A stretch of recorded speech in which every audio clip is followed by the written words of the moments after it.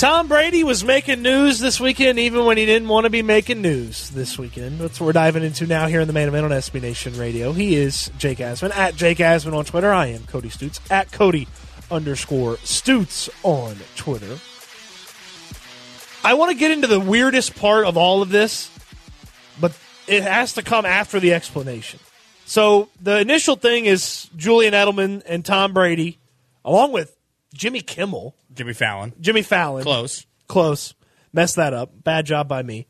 Well, you got the first name right. Jimmy, famous Jimmy. Late night talk show host Jimmy. Late night talk show host famous Jimmy are sitting next to Edelman and Brady. Correct. The camera pans on them, and Julian Edelman starts saying... Well, where were they? You didn't say where they were. Hold on. That's the part that I want to get to at the back end. Well, you got to just say they were at a Syracuse basketball game. Then we start with that. What the hell are they doing at a Syracuse basketball game? Okay, well, I'm glad you brought it up because that was going to be the funniest part I thought about the whole thing is that they're not just at any Syracuse basketball game. They're at unranked Syracuse against unranked UNC. It's a meaningless college basketball regular season game, and three of the biggest stars in entertainment and sports are sitting courtside at the game. What are they doing at Syracuse basketball? And let me tell you, Syracuse is nowhere near New York City. So it's like, oh, well, maybe they were in the city. They wanted to stop by. Syracuse is 4.5 hours away from New York City. I still have found no explained reason why Julian Edelman, Tom Brady, and Jimmy Fallon all ended up courtside at a Syracuse basketball game. Now, I can tell you why Fallon maybe went. He grew up not too far from Syracuse, so he grew up a fan of Syracuse as a kid. Brady and Edelman, I got no answer on that one. What if Jimmy Fallon was having sleepover night with Brady and Edelman at his old house, and then they were like, hey, let's go to a basketball game? You know, we're focusing on the important issues here. Everyone's going to start the show being like, oh, what does it mean? Edelman saying Brady's coming back, Brady's look. We're focusing on the real important stuff. Why were they in Syracuse? Like, if they were courtside at a Knicks game, I'd get a Nets game, I'd understand it. Sure. Like, it'd be easily explainable why they're there. No idea why Edelman, Brady, and Fallon are all sitting courtside at a Syracuse basketball game. Couldn't tell you, but they were there. None. And they made their presence felt. They did. And Edelman made waves, and then Edelman and Brady made waves, and we'll dive into that here. So Edelman sees the camera pop up, and he says, and you can hear sort of kind of on the audio, and more people on social media have cleaned it up and made it louder, but Edelman's saying he's coming back. He's coming back. And Brady kind of gives him the old, I wish you'd shut up look.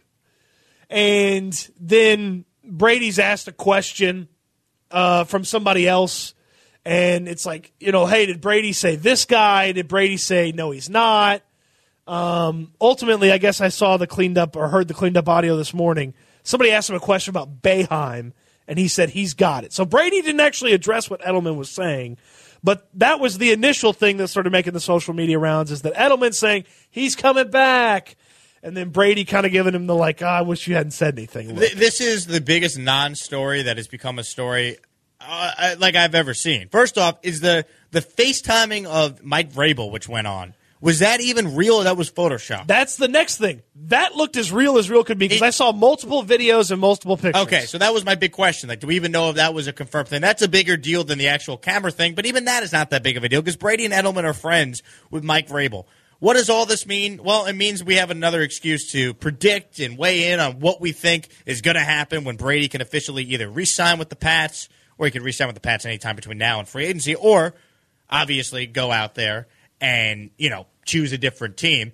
But as far as the actual, what is Edelman doing? Edelman's his best friend. He's making a joke. He knows the cameras are on him. He's selling now merchandise about Tom Brady coming back to the Pats. Edelman knew exactly what he was doing. Everybody who has a crew, some of the most fun you can have is when you make one of your friends super uncomfortable. Yes, I make a living doing it. And that's what Edelman was doing with Tom Brady, is making him super uncomfortable. And Brady was kind of like, come on, man. So the Vrabel thing is interesting because it looked like it was Edelman's phone because Edelman was holding the phone. I feel like Vrabel answering that call, couldn't Belichick claim tampering? Because that's the head coach of another football team talking to his free agent. Can't Belichick just be a big stickler for the rules and say, Mike Vrabel tampered with Tom Brady? No, because Brady could get around it by just saying, well, it wasn't my phone that called him. It was Julian Edelman's. That's a good point. That's a good point. And also, Vrabel could just be like, I'm friends with the guy. friends could talk. I suppose. So it's very I wonder, easy there's got to be some sort of rule about that, though. I'm sure Vrabel can't just freely contact Tom Brady. So, but he could, because he could as a friend. The rule can't be that you can't contact and discuss business. But we all know that goes on. That's how when the new league year starts, all of a sudden it's like, so-and-so has already inked the deal. It's like, what do you mean? They negotiated a multi-million-dollar contract for $70+ million in 30 seconds? 30 seconds? It's like, the new league year starts. My favorite thing is Adam Schefter, bomb, boom, boom, Shefty, yeah, Ian Rappaport, boom. It's like, we all know it goes on. Like, come on. So, after this weekend, Albert Breer, who's very plugged in on Patriots stuff. So he's plugged in with the Patriots. He's plugged in where other former Patriot guys have ended up, like Houston, Detroit, things like that. Albert Breer put it 40% Patriots, 40% Titans, 20% other team. And he said he eliminated the Colts and Giants because they are not on Brady's radar and Brady's not on their radar. Interesting that he eliminated the Colts because I think that Brady hates the Colts, though. He might, but the whole Deflategate stuff's from the Colts. Okay, so I think that's a good point. I didn't think about that. I thought maybe it has something to do with just like not going to a place where Peyton already played and trying to do something different. The Colts were the primary locomotive behind making Deflategate a thing. And I think the whole Patriots organization hates them. So I get that. That's a very good point. But it's still, as far as fit, playing indoors, division up for grabs, $80 million in cap space to go add weapons. I mean, you and I both did segments last night basically laying out how the Colts are a great fit. Indy could go and get Brady whoever he wants. They have the money to do it. But okay, let's take Breer at his word. He's very credible. Let's say the Colts are out. The obvious choice here is the Tennessee Titans. And now, let me make it clear. As I said last night on the weekend show, I still believe Brady's going back to New England. But, and this is a big but, if he were to leave the New England Patriots, I think Tennessee's the only team that makes sense, and I rule out any team that's on the West Coast. I rule out Vegas. I rule out the Chargers. And I'll tell you why. This hasn't been discussed enough. If Brady's going to leave New England, Cody, why is he leaving?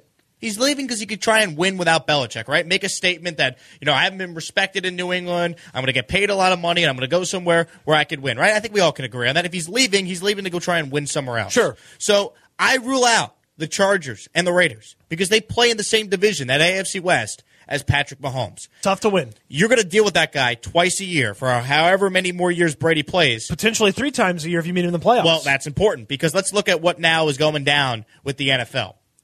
If he joins a team in the AFC West, at best, even if Brady's great, they're probably a wild card team. You ask yourself this, if a soon-to-be 43-year-old Tom Brady is capable of going on the road 3 straight weeks in the playoffs to get back to the Super Bowl in late December when the wear and tear of a full season will be on him. Now ask yourself this question. If the NFL's new CBA is ratified and there's a less chance of a bye, you think Brady's going somewhere where not only he'd have to go on the road, but it's going to be a lot harder for his team to even get one of the 2 byes because there's only 1 bye now? I think you got to rule out the Western teams because Brady doesn't want to deal with Mahomes, which makes Tennessee that much more likely if he is going to leave. So the way I looked at it last night is I think there's 3 things you need to explain to Tom Brady and you need to have to even be in the conversation. And to really get in the conversation, I think it's offensive line, weapons or the ability to add weapons, and a head coach that he respects. The Chargers only have weapons. They don't have a good offensive line, and I don't anticipate that Tom Brady would respect Anthony Lynn. Now, they got a decent defense, but so do some of the other teams in this conversation. The Raiders, good offensive line, probably respects Gruden, but not a ton of weapons already. The only team that checked all 3 boxes that isn't the Colts, for me, is the Titans. Really good offensive line. 4 of the 5 are coming back. Obviously, he likes Mike Vrabel. And then A.J. Brown, some young tight ends. You bring back Derrick Henry. You maybe add some more wide receiver talent. There's plenty of weapons there on that offense. I think it checks all the boxes in Tennessee, and I think that's the only spot of the potential teams that checks all 3 of the boxes. New England doesn't even check all 3 of the boxes. We know he likes the head coach, but the weapons aren't there. And the offensive line, we have no idea if the offensive line is going to be any good. They're going to lose Tooney in free agency, and then they lost Dante Scarnecchia to retirement. We have no idea if their offensive line is going to be any good. It's a fair point, but it still goes back to the fact he could play his whole career in one uniform. He knows that division, the AFC East, is still the Patriots division as long as him and Belichick are in it. So there's, all doom and gloom with the Pats. They went 12-4 last year. Always got to remind people that. They won more games last year than they did 2 years ago when they went 11-5. and they won the Super Bowl that year, right? So Sure. you got to put things in perspective. But I agree with you on Tennessee because Jonnu Smith is a absolute weapon at tight end. Yep. A.J. Brown was one of the best wide receivers in all of football in the second half of last year, but it went under the radar. Why? Because of the Derrick Henry show. He was only a rookie. A.J. Brown in year 2 has a chance to really take that next step. It can happen quick for receivers. Look at Michael Thomas. He went from a really good rookie to, holy crap, this guy's Offensive Player of the Year. So it can happen very fast with an NFL wide receiver like that. You mentioned Vrabel, and Derrick Henry's a big part of all this because Brady's never had a guy like that they could give the rock to that could dominate like Henry can. And if you bring in Brady, you slap the franchise tag on Derrick Henry, and he's all yours. I think it's a no-brainer. If he's going to leave out of all the teams out there, the Tennessee Titans make the most sense. And a couple more things for the Titans. A little bit of familiarity with the general manager. John Robinson used to be in New England. Yep. So Brady knows him. And, oh, by the way, the last time Deion Lewis was a capable NFL player was when Tom Brady was his quarterback. Here's another reason, too. Tennessee, they play a road game indoors at Indy, a road game indoors in Houston, and they play in a nice weather city in Jacksonville. Or London. Or it depends where the game is, right? Yeah, true. But you're looking at the scenario where Brady, if he goes to Nashville, he wants to go somewhere where it's nicer weather, I'm sure, right? If he's going to leave New England where he plays in the cold, go somewhere a lot warmer. Nashville's a lot warmer in December than New England is. And Brady could play in the cold. He's a great cold weather quarterback. But I think at this point in his career, if he can go somewhere in the division and say, hey, I get a couple games indoors, nice weather in Nashville in September and October, not bad. He's got that tool, but you only want to use that tool when you have to use that tool, not because you want to use it every single week. Right, The cold weather capabilities. Like it'd be great to only have to whip that out 4 times in the course of a season. Exactly. Instead of 8 times or 10 times. It's funny. I heard Brady, he did Peyton's Places, that ESPN Plus show, and Peyton and Brady were discussing, playing in the cold. And Brady says, I actually love playing in the cold because you get a better grip in the cold on the football, which surprised me to hear him kind of analyze that. So, yes. Is weather going to be the ultimate reason why he makes a decision? It's all a bonus. No. Yeah. You throw it in there, it's all a bonus if you were to leave the Pats. What do you think? You want to weigh in? You certainly can. At Jake Asman on Twitter, at Cody_Stutz. Our number, 1-800-224-2004. We talked about it to start the show off. Tony Romo, better paid as a broadcaster than he ever was as a football player. We dive into that next here in the Main Event on SB Nation Radio.